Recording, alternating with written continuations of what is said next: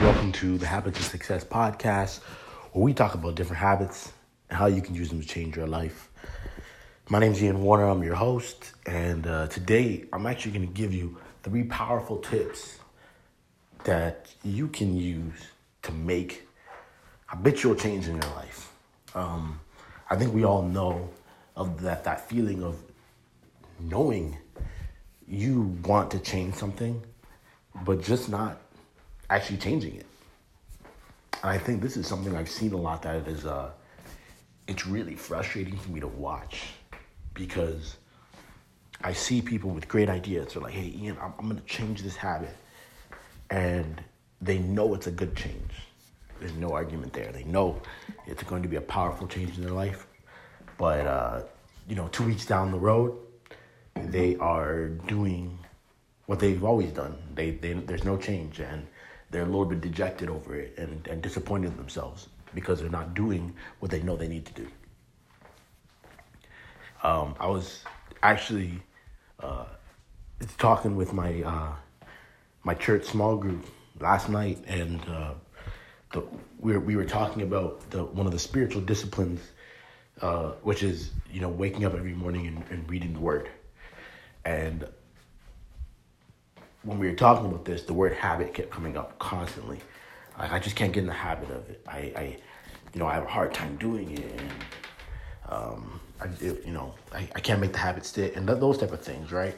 So I was like, hey, you know what? I'm gonna give 3 tips, just practical tips on how to make it easier to do this. But I thought they were really helpful, so I'm gonna share these with you. So the very first thing you got to do is you have to change your identity. You have to change how you see yourself.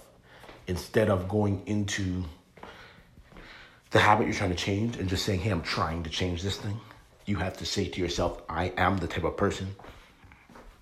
It's such a different thing than what we're used to. So for example, for myself, I don't wake up every day and say, hey, I'm trying to run today.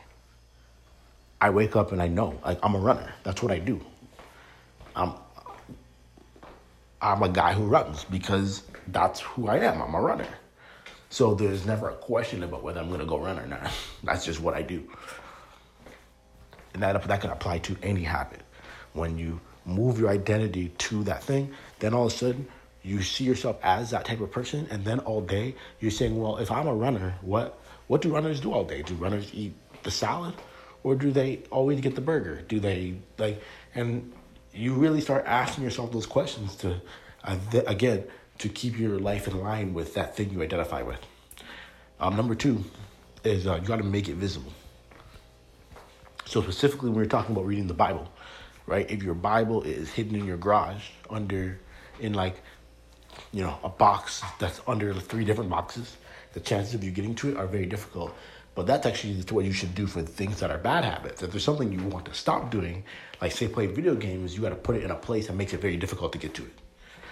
If it's something you want to do, you need to make it visible. You need to put it front and center in your living room. You need to make it so that, it sits on your stove so that, you can't even, start cooking breakfast until you have done that thing. You have to make it very easy to do, and you have to make it visible.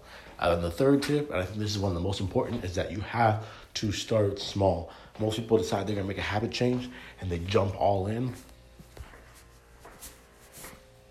And they're like, hey, I'm going to work out. I'm going to start working out. I'm going to do a full body weight workout. I'm going to lift super heavy. And then after that, I'm going to go run on the treadmill for 20 minutes. And then I'm going to roll for another 20 minutes. They just put together some crazy workout. And then what do you think happens? They do it, and after one day, they're super sore, and then they have to take 5 days to rest, and then they can't work out, so then they get out of their routine. Working out's done.